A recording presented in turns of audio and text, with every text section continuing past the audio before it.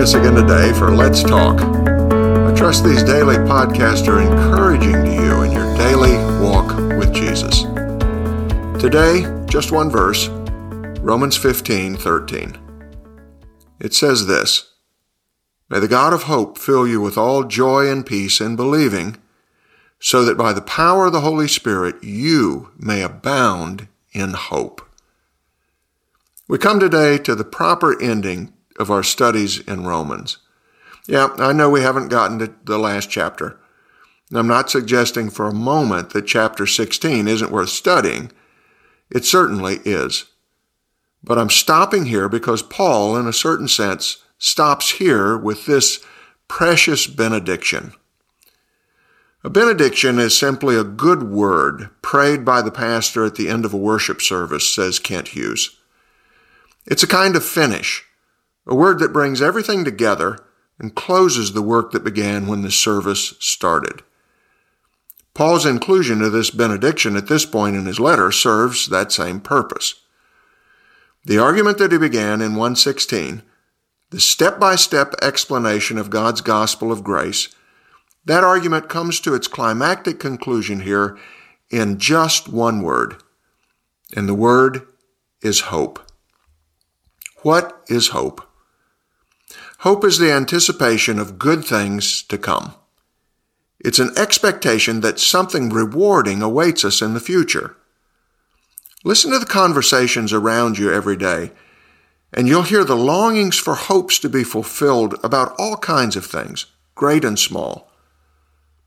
"I hope it won't rain on the kids' ministry Wednesday night," says someone.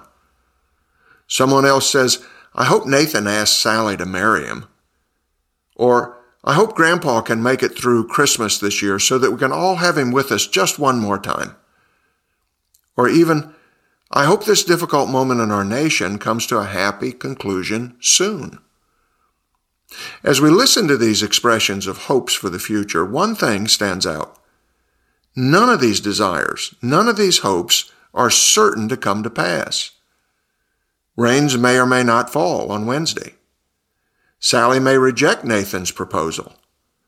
Grandpa's chair may be empty when Christmas comes. The hoped-for return to national normalcy may never arrive. These hoped-for things of this world may or may not come to pass. But biblical hope isn't like that. Because it is the God of hope who fills us with joy and peace in believing. Because God's Spirit has come to live in the hearts of His people, our hope is never tentative.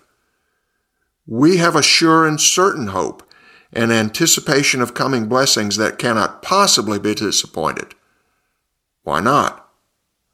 Because of everything that Paul has been telling us in Romans about the gospel of grace.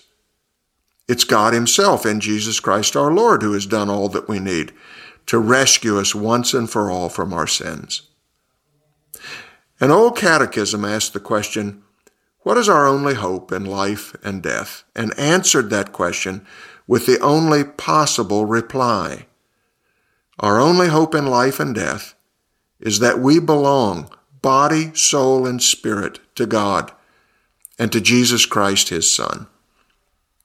If you've put your faith in the Lord Jesus Christ, you have that hope today, that sure and certain hope that your story is headed for a joyful ending. The old fairy tales we were told as children often concluded with the line, "And they all lived happily ever after." Romans explains that if you're a Christian, that's the last line of your story, and it is no fairy tale. Let's pray. Lord, we thank You that You have given us a sure and certain hope in all that You have done for us by grace in Jesus Christ our Lord. The old benediction from Scripture is true. It's the love of God, the grace of the Lord Jesus Christ, and the fellowship of the Holy Spirit that gives us a sure and certain hope, and we thank You for it. Hear our prayer of gratitude in Jesus' name. Amen. Thanks for joining us again today. Remember, if you've put your trust in the Lord Jesus Christ, you have a hope.